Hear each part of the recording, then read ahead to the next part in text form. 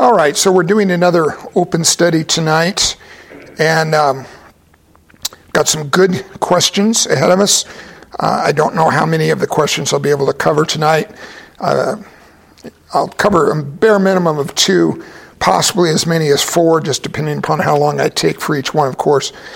And then, Lord willing, next Thursday night we'll do another open study, as I mentioned a minute ago. But for tonight, we're going to start in the book of Ezekiel, chapter 37, with a question about the temple of God as it is mentioned here in Ezekiel's prophecy. The person that wrote this question was referencing a specific verse in Ezekiel 37, and it's the very last couple of verses of the chapter. Ezekiel 37, verses 27 and 28. The Lord is speaking through the prophet Ezekiel to Israel. Keep in mind that this was during a time Ezekiel lived during and prophesied during a time in which Israel was under the well-deserved judgment of the Lord and had been conquered by the Babylonian Empire and by King Nebuchadnezzar specifically, and carried away into captivity. And Ezekiel was one of those who was living in captivity in Babylon.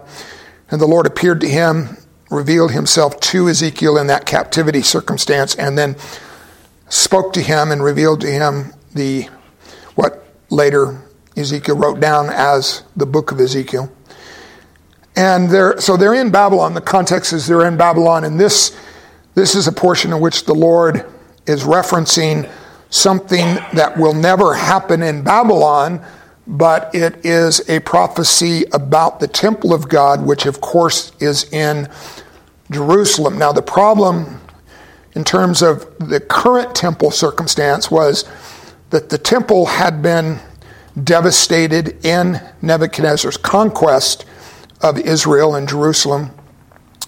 And here Ezekiel is addressing by the Spirit of God the future. So let me read verses 27 and 28. The Lord speaking, "My dwelling place shall be with them." That's his people. He's speaking about his people. "And I will be their God, and they shall be my people."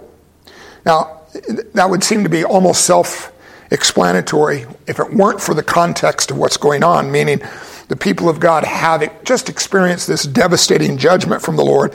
And so there was questions in their heart about, is our covenant relationship with the Lord still sustained? The Lord has allowed us to be conquered. He's allowed us to be enslaved by the Babylonians, carried away into captivity. Do we still have the blessing of a covenant relationship with him? And so in verse 27, the Lord is essentially saying, from his side, that covenant commitment has not changed, and there is still a future that the Lord has, a purpose, a plan that he has for his people in that covenant relationship. Then verse 28, "Then the nations will know that I am the Lord who sanctifies Israel," meaning the Lord's brief, single-word explanation for the judgment that Israel has experienced and is currently enduring. The Lord's explanation for that is it's a sanctification of Israel, meaning because of the Lord's judgment, it will arrest the heart's attention of a previously spiritually wayward people, and it will draw their hearts in their extremity of a devastating circumstance. It will draw their heart's attention back to the Lord. So the Lord says, the nations will know that I am the Lord who sanctifies Israel. And then this line, "When my sanctuary," which is just one of the synonyms for the temple of God, "when my sanctuary is in their midst," and then this key word, "forevermore." So the person, based upon this verse, asks this question: since the temple/sanctuary will never be built again, what sanctuary is being spoken of here? Now, I didn't have a chance to discuss this question with the person that asked the question, but I'm going to assume that their question and the way it was framed was based upon previous teaching that I've done for us regarding the temple of God in the city of Jerusalem. And that is, I previously made definitive theological, eschatological statements about the future of the physical structure of the temple in the city of Jerusalem. And my definitive statement is that the temple will never again, for all of time to come in our future, the temple will never again be built in the city of Jerusalem. Now, not all Christians believe that. In fact, a large segment of the Christian population believes and has been taught that there will be a temple built in the city of Jerusalem in the future. In fact, the group that we've often interacted with in our studies of eschatology, and I don't mean directly interacted, but I mean just in the sense of presenting this alternative interpretation of eschatology and Bible prophecy, the dispensationalist group expect there to be a future rebuilt temple in the city of Jerusalem. In fact, this is not as well known, but if you've studied dispensationalism at any detailed level like I have, they actually anticipate 2 future temples to be rebuilt in the city of Jerusalem, future to us, because right now, as I think everybody is pretty much aware, there is a city named Jerusalem on the same location as the ancient city of Jerusalem. So Jerusalem's still there. There's an old part of the town which is dating back literally hundreds of years into the past, but there's a new part of town as a new part of the city as Israel was resettled and rebuilt starting in 1948, and a modernization of the rest of the city. And there is still what was known in ancient times as the Temple Mount, which is this prominent mountaintop on one side, on the eastern side of the city of Jerusalem. There's a Temple Mount, but there's, of course, no temple of God that's currently established on that mount.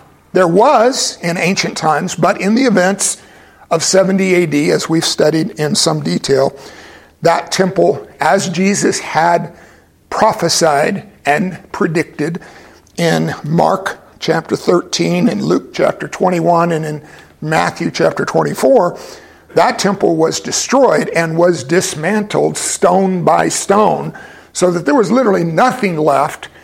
And that was done by, of course, the Roman legions when they reconquered the city of Jerusalem and the end of the siege that took place in 70 AD as the culmination of what was known as the Jewish War, where there was a rebellion against the oppression of Rome. And the temple was devastated and removed as a result of that. Ever since then, there's never been a temple on that Temple Mount. Currently, there is a structure there on the Temple Mount, but it's a Muslim structure, a Muslim holy place and a holy structure. And there is, of course, significant resistance on the part of the Muslims to have that removed in order for a temple to be built on that site.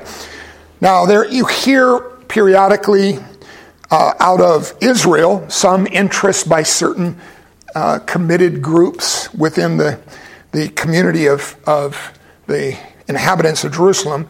They would love to see the temple rebuilt. And of course, in the dispensational circles, there's a commitment to the idea that the temple must be rebuilt. And they're looking forward to that, and they're expecting there to be some devastating event that will take place in which that Islamic mosque will be destroyed and removed, so that Temple Mount can be the foundation for a new temple to be built. And as I'm saying, they actually anticipate 2 temples to one day be built on that site. One of which they believe Israel as a nation, modern day Israel, will build a temple to the Lord on that site, on that Temple Mount, once that mosque is removed. They believe that temple will be rebuilt as the prelude to the events of their anticipated future 7-year Great Tribulation sequence of events leading immediately to the second coming of Christ. And without going back into too much detail, they believe that it's in that temple, that that to be rebuilt temple, that halfway through their version of the Great Tribulation, the Antichrist will show up on the scene, walk into the temple, and announce himself on camera to the entire world that he is God manifest in the flesh, and that he's basically taking over the world.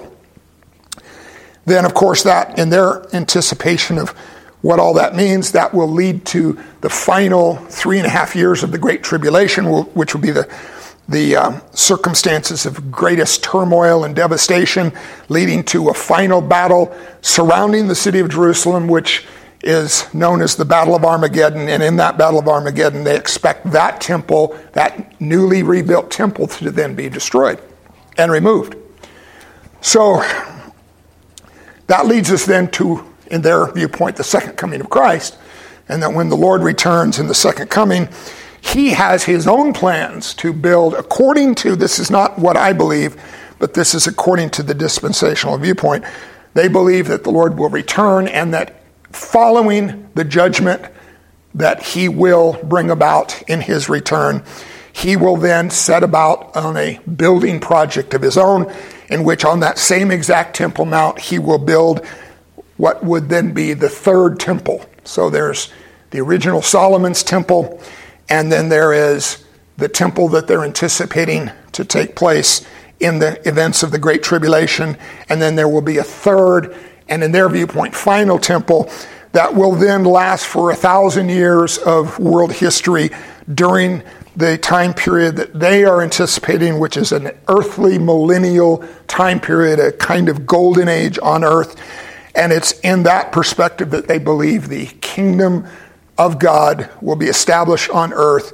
Jesus will establish his throne in the Holy of Holies of that millennial temple, and will sit down upon his throne, and from there will rule over planet Earth for the 1,000 years of the earthly millennium that they're anticipating. All right, so why have I gone into that whole background scenario? I wanted you to understand that when we come to a prophecy like this one in Ezekiel, in which Ezekiel is talking about some future yet to be built temple, and he describes it. I'll just read again verse 28 of Ezekiel 37. Then the nations will know that I am the Lord who sanctifies Israel, when my sanctuary is in their midst forevermore. So in Ezekiel's description, this yet to be rebuilt or newly built future temple is going to be a temple that has a forevermore aspect to it. Now, I don't know what perspective for the word forevermore forms in your mind, but I think the pretty straightforward understanding of the concept, and the one that it forms in my mind, is once whatever he's talking about, once it's established, it will never go away. It will last forevermore. Now, the issue, of course, then is what's the nature of this temple, and when will it be built? And the person is asking, who has heard me teach on this subject before, since the temple will never be built again, in my viewpoint, what sanctuary is being spoken of here? So really, in my viewpoint, there's only a couple of possibilities.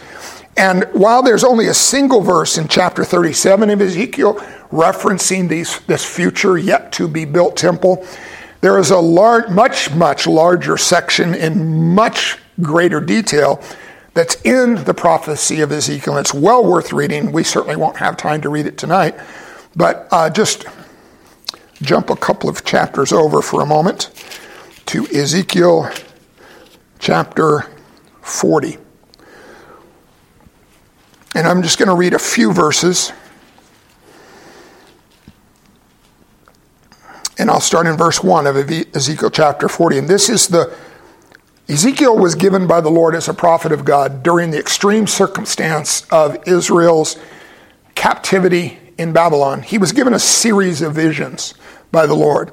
And each one of these visions was meant to establish the hearts of the captured people of God, the enslaved people of God in Babylon, to establish their hearts in a more eternal perspective. Because their present circumstance was so extreme, their hearts were wavering in their relationship with the Lord, and their faith was at an exceptionally low ebb. And these visions that the Lord gave to Ezekiel were meant to encourage and strengthen and anchor their hearts to the Lord, but in a much more spiritual and eternal perspective. And this is the final vision that the Lord gives to Ezekiel. Someday, I have no idea whether the Lord will allow me to ever get to it, but someday I would love to teach through the entire book of Ezekiel in context. But in this final vision, it's a long one.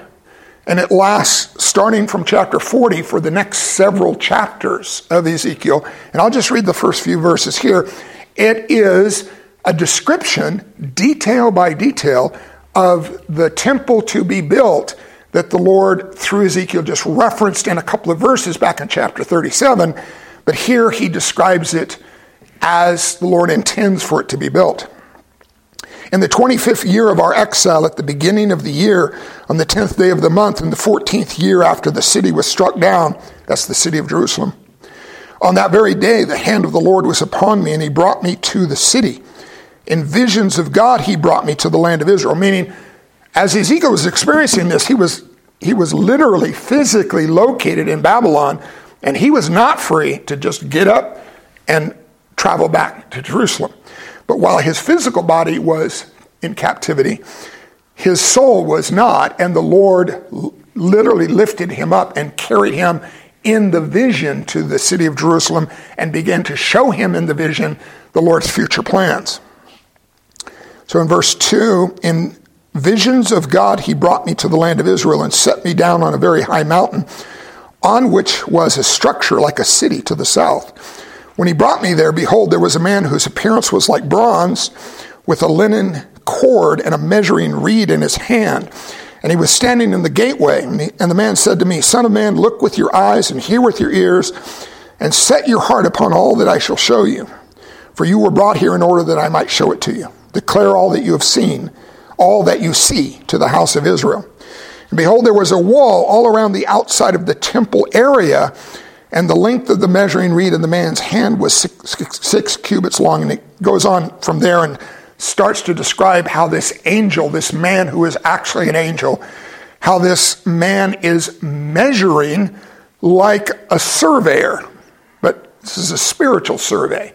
He's measuring the temple area where this yet to be built temple was planned not by Israel so much, but by the Lord himself, to be built on this location. And so the next several chapters of the book go into what you and I might even consider to be exhausting detail about the construction, the plans of the Lord, the blueprints in writing of the Lord's plan for this structure to be built. So the question is, what is this structure exactly? It's certainly called the Temple of God. And when is it to be built? The where is resolved, because this is all in relationship to the city of Jerusalem. But the when and the nature of the structure to be built are questions that need to be answered. So for the dispensationalists, they would say this can't possibly be the Great Tribulation temple, the next temple to be built. And why would they say that? Because of the Ezekiel 37 passage that says that the temple to be built is going to be a forevermore temple. And of course, the one in their viewpoint that's built during the Great Tribulation that the Antichrist will use to announce his takeover of planet Earth, that temple will be destroyed at the Battle of Armageddon in their view, so it can't possibly fit into the forevermore category. So they believe that the temple that's being described in these chapters is a future millennial temple that the Lord himself will oversee the construction of following the second coming return of the Lord to planet Earth. Now, there are issues that are then raised in that scenario, and I don't want to get into too much detail about just critiquing the dispensational viewpoint, but I'll just highlight one issue in particular. One of the details that's specified throughout the following chapters in the construction of Ezekiel's temple is the animal sacrifice system is being described in detail, and the restart, so to speak, of that sacrificial system.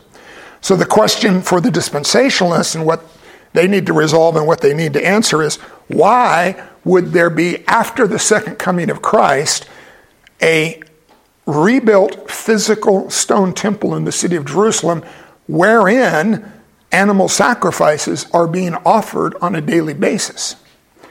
When clearly the book of Hebrews has taught us, and we went through the entire book of Hebrews chapter by chapter and verse by verse here in our Thursday night studies not too long ago, and we saw clearly that the Lord made it exceptionally clear through Paul the Apostle that the animal sacrifice system, which functioned during the tabernacle in the days of Moses, leading all the way up to Solomon, and then the temple from the days of Solomon forward, all the way until the end of the Old Covenant, the animal sacrifice system served a very important purpose. It was a symbolic representation of the Lord's plan of salvation, primarily focused around the events of the Day of Atonement, but also represented by all the other details of the sacrificial system.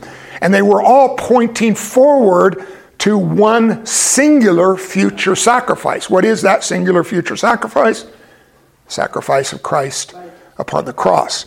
But once Jesus shed his blood on the cross, the sacrificial system had fulfilled its symbolic, typological purpose of pointing forward to the future.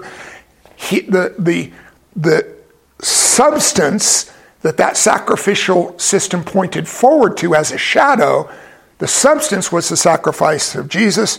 And once that was accomplished, there is no longer any need for animal sacrifices, and they actually serve a confusing purpose once Christ has clearly been revealed as having died for our sins.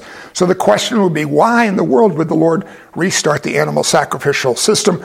And dispensationalists that are somewhat theologically well-grounded would say, well, you're right about that issue. So those sacrifices in the millennial temple, the future millennial temple, can't possibly be for atonement purposes. So we're just going to say, even though Ezekiel never says a peep about their conclusion, they say, well, it's just going to serve as a memorial reminder of the sacrifices of the Old Covenant. So the Lord is going to slaughter literally thousands upon thousands upon thousands of animals throughout the 1,000-year time period of the millennium. Because remember, there were daily sacrifices offered. So you have 1,000 years in their viewpoint, 1,000 years of a millennium times 365 days per year of that 1,000 years. And how many days are there going to be sacrifices offered? Someone help me with the math here. 365,000 days, right? 1,000 times 365. 365,000 days minimum. That means 365,000 animals are going to be slaughtered in the millennium for no greater purpose than to just be a memorial, kind of just a reminder of all that the Lord did in the Old Covenant, just to point to Christ in a forward-looking way. And they're saying now he'll reinstitute that to point to Christ in a backwards pointing way, which honestly to me makes literally no sense whatsoever. And the Bible never asserts that, never insists upon that, never teaches that, never mentions that. As I mentioned a moment ago, there's no peep about such a concept. But they have to come up with some reason in order to arrive at the conclusion that this must be the millennial temple. So I don't believe this is the millennial temple. And in fact, I believe that the temple that's described in Ezekiel's prophecy is not describing a future yet to be built physical structure at all. I believe it's entirely what we would call symbolic, or a type pointing forward to some future, greatest yet, in a sense, ideal temple. And what would that be? So in the Old Covenant, the sanctuary of God, the meeting place between God and man, what the Lord himself called my house, because both the tabernacle and the temple were identified by the Lord as my house, where I dwell in the midst of my people. Them and their houses, me and my house. But his house in the center of the community of his covenant people. That was the tabernacle during the days of Moses leading up to Solomon, and from the days of Solomon forward was the stone physical temple. And then Jesus comes and establishes what he clearly calls a new covenant relationship with the Lord. And then the question remains, what is the house of the Lord in the new covenant? Because whatever the house of the Lord in the new covenant is, it can be rightly called the temple of the new covenant. And there's only one right answer to answer the question, what is the house of the Lord in the new covenant? And so I'll ask you, you've been well taught, you should know this clearly without any confusion. What is the house of the Lord in the new covenant? It's the church. And what is the church? The church is the saved and redeemed, the born again, gathered people of God. So there's a universal church, which is all of the saved at any given moment in history on earth. And then there are little small local pockets of that, which are the individual and localized expressions of the church, what we call the local churches. And those the Lord identifies as his house, his sanctuary, his meeting place, his tabernacle, his temple, using Old Covenant terminology.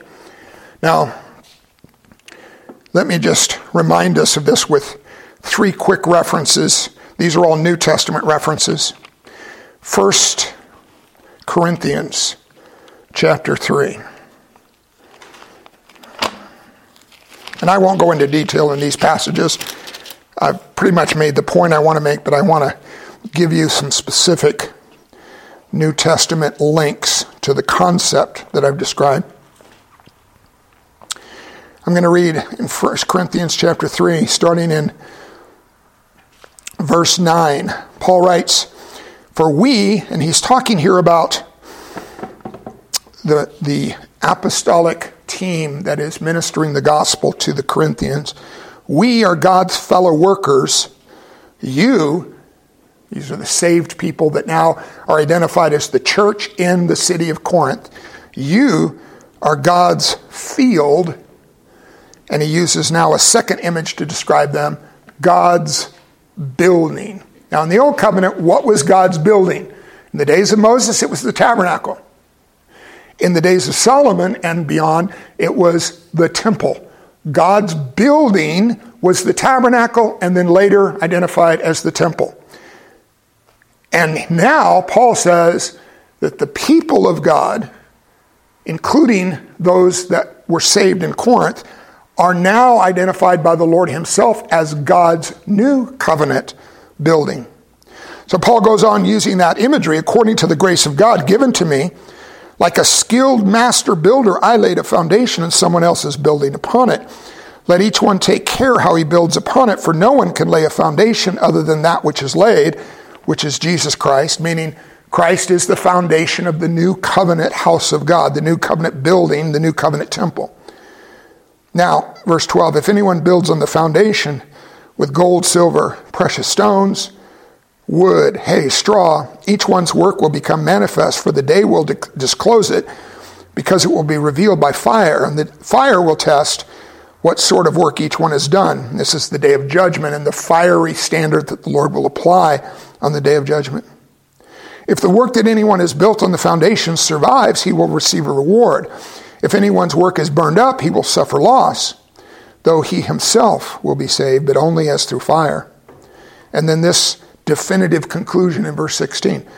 "Do you," and he's speaking to the church, "do you not know that you are God's temple?" He does not say, and this is critically important for us to remember and to understand in relationship to answering this question biblically, he does not say, "You are one of God's temples." If he had said you are one of God's temples, that would at least leave open the possibility that the church is in some sense the temple of God, but in some other sense there still needs to be a physical stone structure identified as the church in the city of Jerusalem.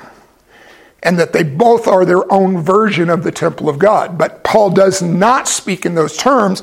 He speaks to the church and he says, again, definitively, and we can, without twisting the meaning of Paul's words, we could say exclusively. He says, do you not know that you are the temple of God? So there's only one temple in the new covenant. There's not two, there's not three, there's not future ones to be built. There is one singular spiritual structure that the old covenant tabernacle and temple symbolically pointed forward to. And that singular spiritual structure is still under construction. The construction began technically on the day of Pentecost, and it continues through the entire duration of what we call the church age, or until the second coming of Christ, when the structure will be completed and finished by the Lord himself. But we shouldn't mistake that there's only a single temple. Second passage, Ephesians chapter 2.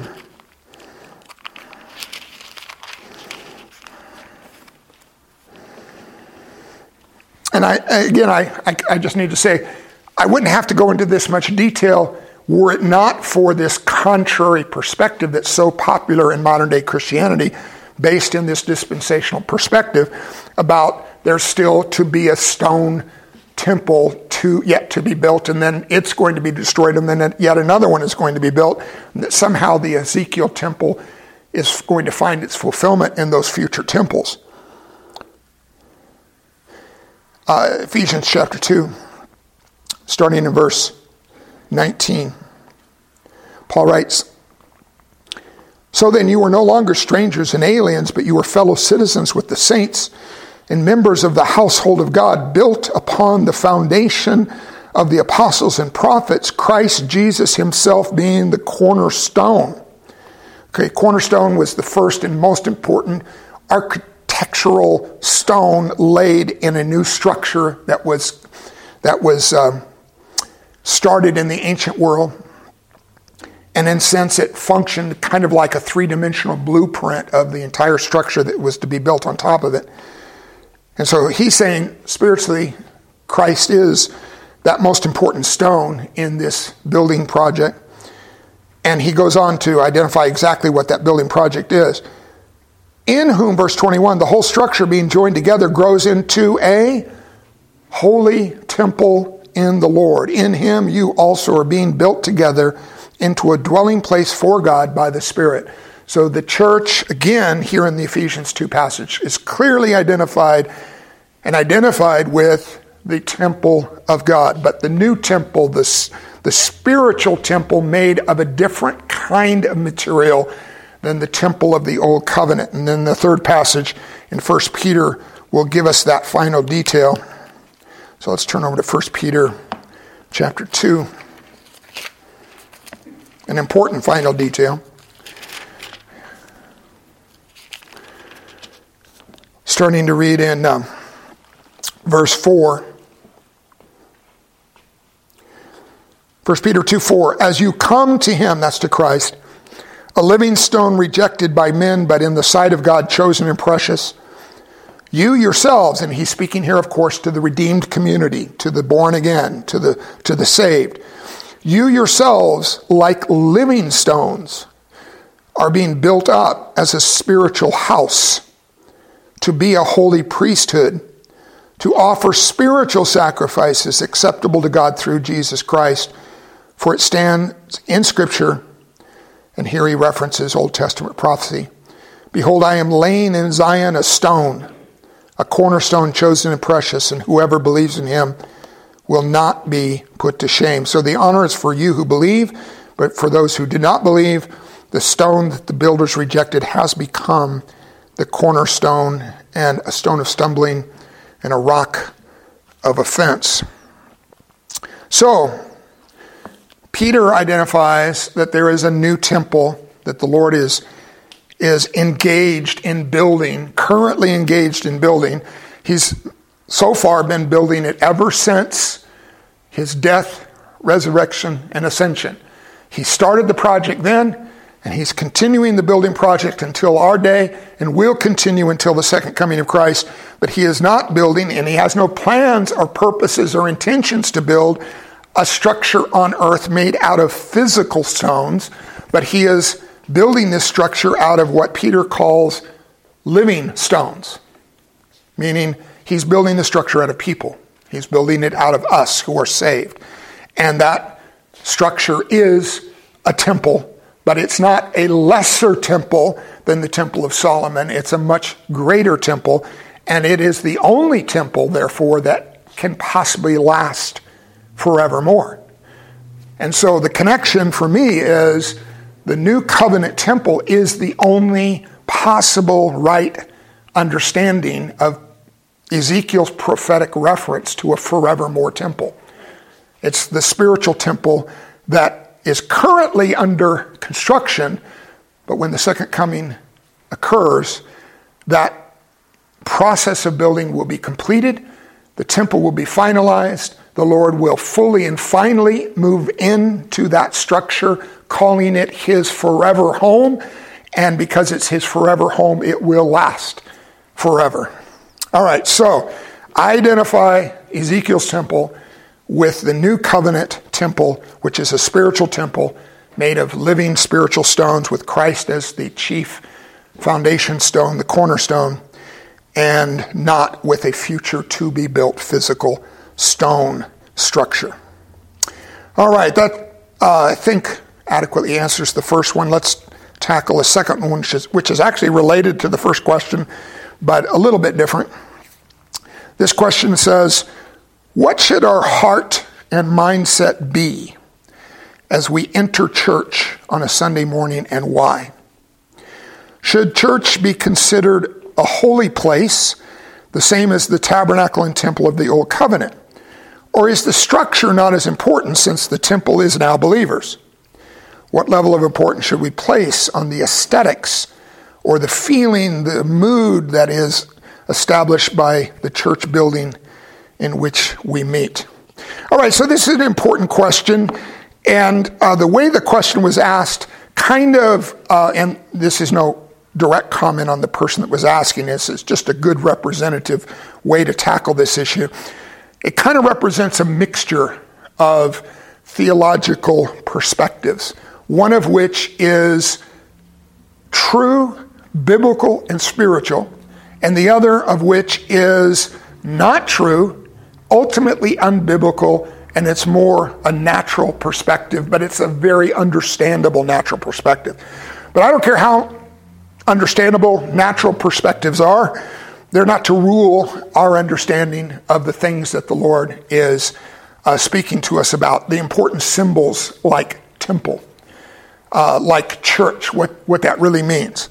So what I mean by there's a kind of a mixture going on here, the person clearly that asked this question clearly understood that people are the building blocks of the New Covenant temple, because this part of their question is the structure not as important since the temple is now believers. So they've heard this teaching before, they've understood it, they've embraced it, they accept it. But in the way they asked the question, they also left some implication, at the very least, that there's a different definition and understanding of church. And I'm going to use a couple of their phrases from their question to make my point. They referred to, on a typical Sunday morning, when we enter church. Now, when I say that phrase, what kind of image comes to your mind? You entering church on Sunday morning, what do you think of? I'm not talking about what happens after you come in. I'm talking about the imagery of entering church on Sunday morning. What picture does that create in your mind? For most of us, it would probably create the image of walking through these front doors at the back of the sanctuary. And on a typical Sunday morning, you'll see Ken out there, you'll see Bob out there. They're friendly, they're greeting the people that are walking in the door. People are walking in the door and finding their seat. That's the imagery usually conveyed by when we enter church on Sunday morning. What's wrong about that description, though, from a biblical perspective of what we just focused on in the first question? Yeah, we don't enter church on Sunday morning. We don't enter church on Thursday night, which is where we're at tonight. We're at Thursday night Bible study. But when I walked through those doors, I didn't enter church. And on Sunday morning when I walked through those doors, I didn't enter church. Because that clearly indicates and implies in a very spiritually significant way that I should not be implying that this structure in which we're meeting is identified as the church. We just happen to be the current people filling the structure. But the structure is more identified as the church than the people that are using the structure. Their second way of describing this was, should church be considered a holy place? Was part of their question. And again, that identifies church with the place of meeting of the people who actually are the church. So I don't have to take us back to the Peter passage that we just read and emphasize again, but I'll just reference it. Peter talks about the church in the New Covenant using structure imagery. The church consists of individual living stones, which are not just thrown together in a pile, but are added to a currently existing structure. So I am only because I was born again by the saving grace of God, I am a spiritually living stone. And I was added by the Lord to a currently already existing spiritual structure. When was I added to that structure? For me, it was February of 1979, in the far distant recesses of ancient history. February of 1979 when I was born again. In that moment that I experienced the new birth, I became a living stone, and the Lord slotted me in to the under construction structure of the spiritual living church that he identifies as his house, his new covenant temple. So it's just not even right for me to refer to this. And how many places have we, for you long-termers, how many places have we met as a church during the years of the existence of this church?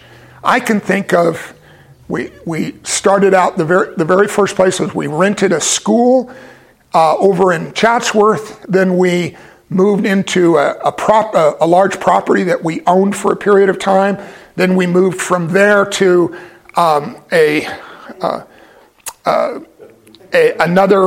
another facility on Topanga Canyon Boulevard, and then we moved further down Topanga Canyon Boulevard to a second floor of a kind of like a strip center. And then we moved from there to this current location where we meet, for the last several years. None of those physical buildings should properly be called, in our understanding, church. But what if you were interacting with someone that didn't know the Lord, and you had it on your heart to invite them to church? How would you go about doing that? You would say, our church is on the corner of Wilbur and Plummer, and we meet 9 o'clock in the morning till 11 o'clock. And there would be nothing wrong with you describing it that way. Or if someone happened to be describing in their perspective, where is your church? And you would say, we're at the corner of Wilbur and Plummer. You wouldn't stop and correct their misunderstanding, go into a detailed explanation like I've just done for you tonight. No, you completely misunderstand. That's an old covenant perspective, and the tabernacle of Moses, the temple of Solomon, and now we're living stones, and it's not the building, it's the people. You probably wouldn't try to explain all of that to them because they would have no common frame of reference to understand what you were describing. But if they came to know the Lord, and they became part of the church, somewhere along the line of their growing in the Lord and their discipleship to the Lord and their study of Scripture, someone would need to explain to them the distinction between traditions that have grown up in the Christian community around describing church versus biblical descriptions of the church. So it is a traditionally accepted thing to refer to the building as the church, but the church is not defined by the location where it meets. It's not defined that way at all. Now, in terms of examples, I could give you an example from one of my visits to Kenya. I think you guys might remember the videos I took and the pictures I took and the description of us, our ministry team driving across this desert landscape with no roads. I still to this day don't know how our guide got us from where we started to where we ended up. And we arrived at this incredibly large, beautiful shade tree out in the middle of the desert. And there were approximately 300 believing Kenyans that were gathered directly around that tree, using it as shade from a very hot desert sun. And it was Sunday morning, and it was their Sunday service. And we got out of our vehicle and shared their Sunday service with them and had the opportunity to minister to them and be a blessing to them. But would I say, if someone asked me, what church did you preach at on Sunday morning? I wouldn't say, the tree over there is the church that I preached at. Would the tree be the church? Obviously not. The tree was just a very wisely chosen location for their meetings because it was the only shade available in the entire area and provided some comfort, physical comfort from a very hot desert sun for the duration of their long Sunday service. And their Sunday service was much longer than ours. Another example from ancient history. How many of you ever heard of the Roman catacombs? Yeah. During an era of the intense persecution that the first century church experienced, the believing community in Rome at one point stopped meeting above ground because of the threat of persecution, and they agreed to go into the catacombs. Now, what were the catacombs? They weren't just, beautiful underground location. What were the catacombs? Yeah, burial ground. They were tombs. Can you imagine? Okay, where are we going to meet this Sunday? We're going to the local graveyard, and we're going to meet there because no one will find us there, and we'll be free to worship the Lord and to fellowship and pray together and study God's word without fear of persecution. But that's exactly what the church did. So was the church defined by the catacomb that they met in? No, it was just the best location and the provision of the Lord for the security of his people. So the catacomb was no more the church than the tree in Kenya was the church for the people that I met with. And so to answer the question, and the way they phrased it at the end was, is the structure where the church meets, is the structure not as important since the temple is now believers? And the answer to that is definitively, yes, you're right. The structure is not as important as the people who are meeting in that structure. And then this question, what level of importance should we place on the aesthetics or feeling or mood of a church building? I would say next to none in terms of importance. Now, does that mean that if we happen to have only one building available for us that was large enough to accommodate all of us meeting together, and as we entered that structure, it happened to be just a mess, should we just go ahead and have our meeting in the midst of that mess when we had every ability to clean that mess up and make it look a little nicer and a little bit more presentable? I'm all in favor of caretaking whatever the Lord provides for us. We, of course, rent this facility. It doesn't belong to us. It's not ours. But we have a responsibility to caretake it, to be good stewards of the facility that we rent so that we don't tear up what belongs to someone else. So I'm in favor of that. I appreciate all the recent improvements they've made on the interior and the exterior of the facility. But it's not like the church is being beautified by those improvements. The structure, the facility of our meetings, the meeting place itself is being beautified, but you can have the most beautiful facility in the world, the most mood-enhancing physical facility in the world, and some so-called churches have exactly that, and the people that are meeting there are as spiritually ugly as they can possibly be. And so, yes, the emphasis is on not so much the aesthetics of the meeting place, but all of the emphasis is on the spiritual condition of the people that are using that location. All right, I think we have just enough time for one more question tonight. Let me move right into that and tackle it. This is a question about John the Baptist, and it relates to something we've studied. We've studied it from two directions. They were asking a question about a prophecy in the book of Malachi, and we did a chapter by chapter, verse by verse expositional study through Malachi together on Thursday nights.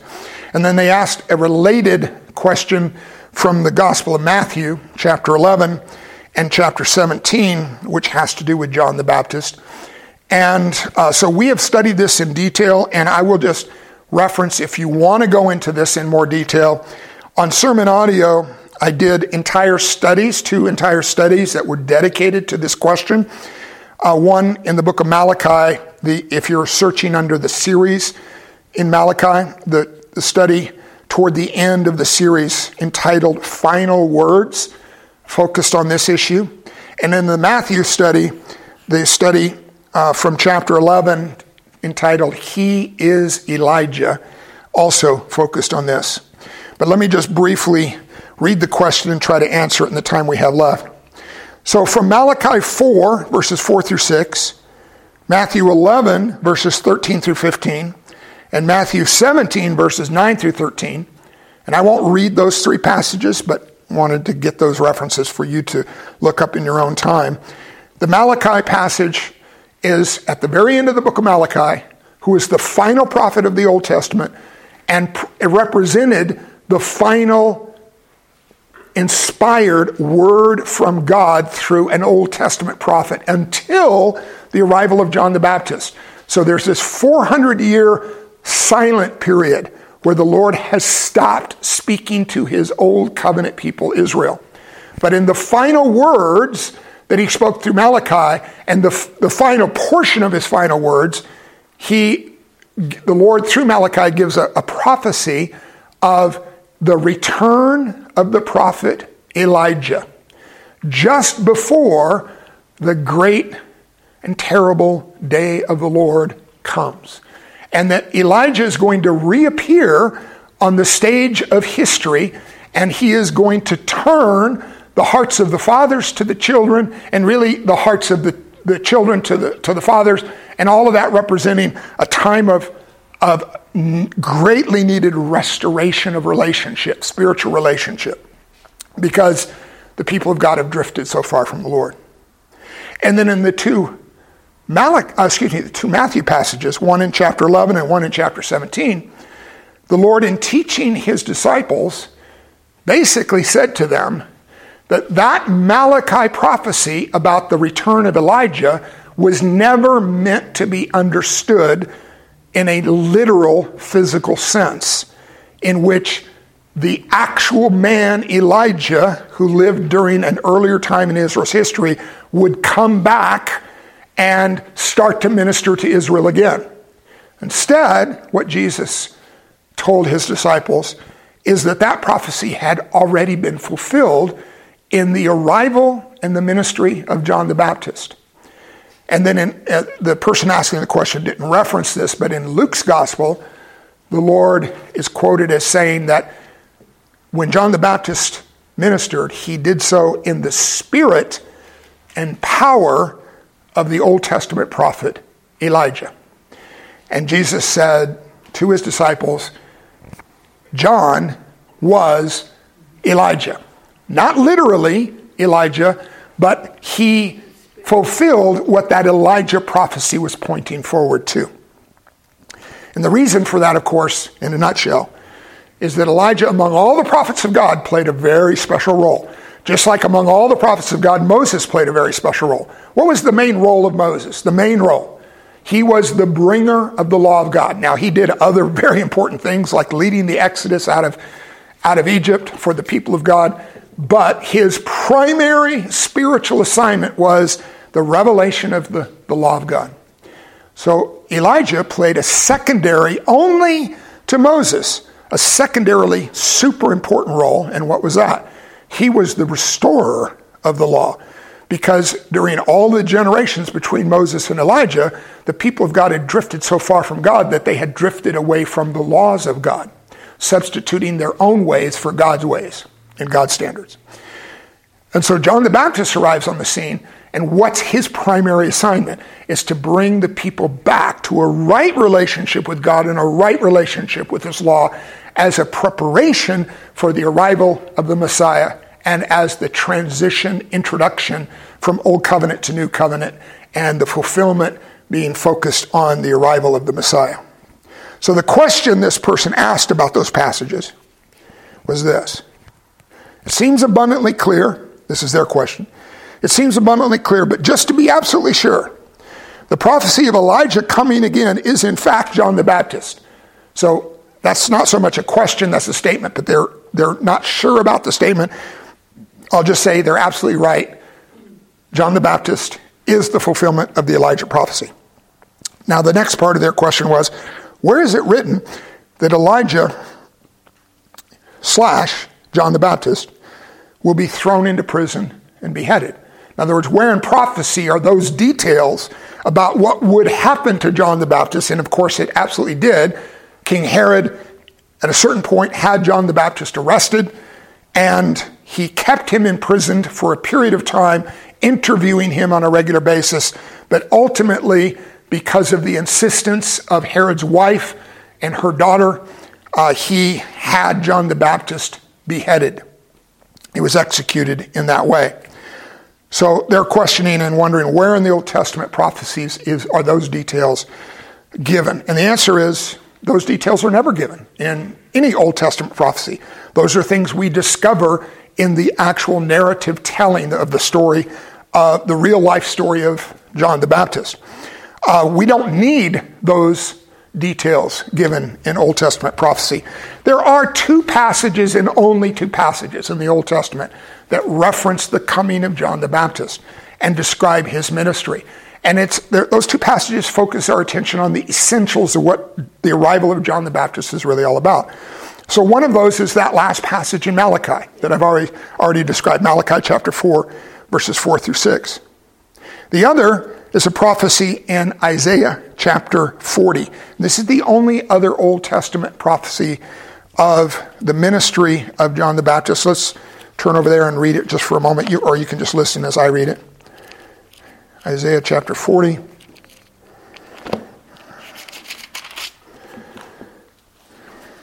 Verse 1, comfort, comfort my people, says your God. Speak tenderly to Jerusalem and cry to her that her warfare is ended, that her iniquity is pardoned, that she has received from the Lord's hand double for all her sins. A voice cries, and this is the John the Baptist portion.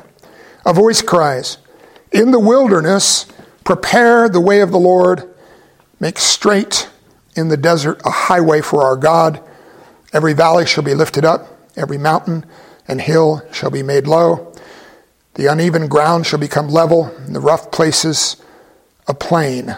And the glory of the Lord shall be revealed, and all flesh shall see it together, for the mouth of the Lord has spoken. Now, we would not necessarily know, just reading through Isaiah's prophecy, unless the New Testament clued us into this interpretation and application. We would not necessarily know that this is the story of John the Baptist's ministry assignment from the Lord. We might just think the Lord is describing in spiritual and poetically symbolic terminology some great thing he's going to do in the future, that there's going to be a voice out of the wilderness, and that the result of that voice speaking is going to level the mountains down and the valleys up, making everything like a smooth plain.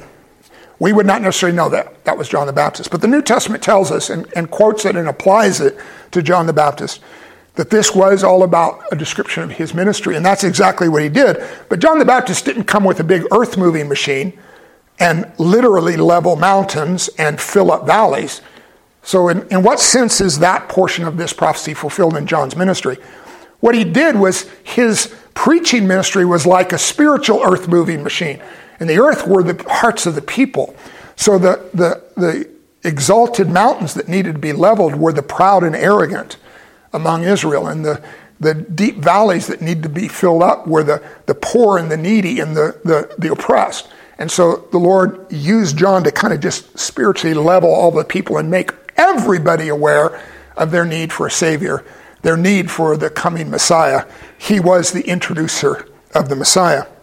But in terms of all the other details of what actually happened to John the Baptist, the way he dressed, special clothing that he wore, the special diet that he ate, the exact words that he spoke when he was arrested by Herod, the nature of his imprisonment, the questions that he later had after being imprisoned and seemingly, in his perspective, abandoned by the Lord, and sending to Jesus a contingent of his disciples to question and say, are you really the Messiah? I thought you were, but maybe you weren't because I'm just rotting in this prison. And then how Jesus answered him, and then, of course, the eventual beheading of John in that imprisonment. All of those details are saved for the narrative. The Lord doesn't give us an excessive amount of details in prophecy because the main spotlight of what John was to do was simply to arrive on the scene, get the hearts of God's people ready for the arrival of the Messiah, and then back out of the spotlight because the spotlight was to immediately shift to Christ. So this is where John himself says, I must decrease and he must increase. The whole point being the focus, either in Old Testament prophecy or in his actual life story, was not meant to stay on him. All right, so that brings us to the end of these 3 questions for our open study tonight. I've got some other excellent questions that we'll start with next Thursday night, and then we'll have a break 2 weeks from tonight for our Thanksgiving holiday, and then we'll come back, Lord willing, for Steve to restart after that in December to restart the ongoing study through systematic theology. God bless you tonight.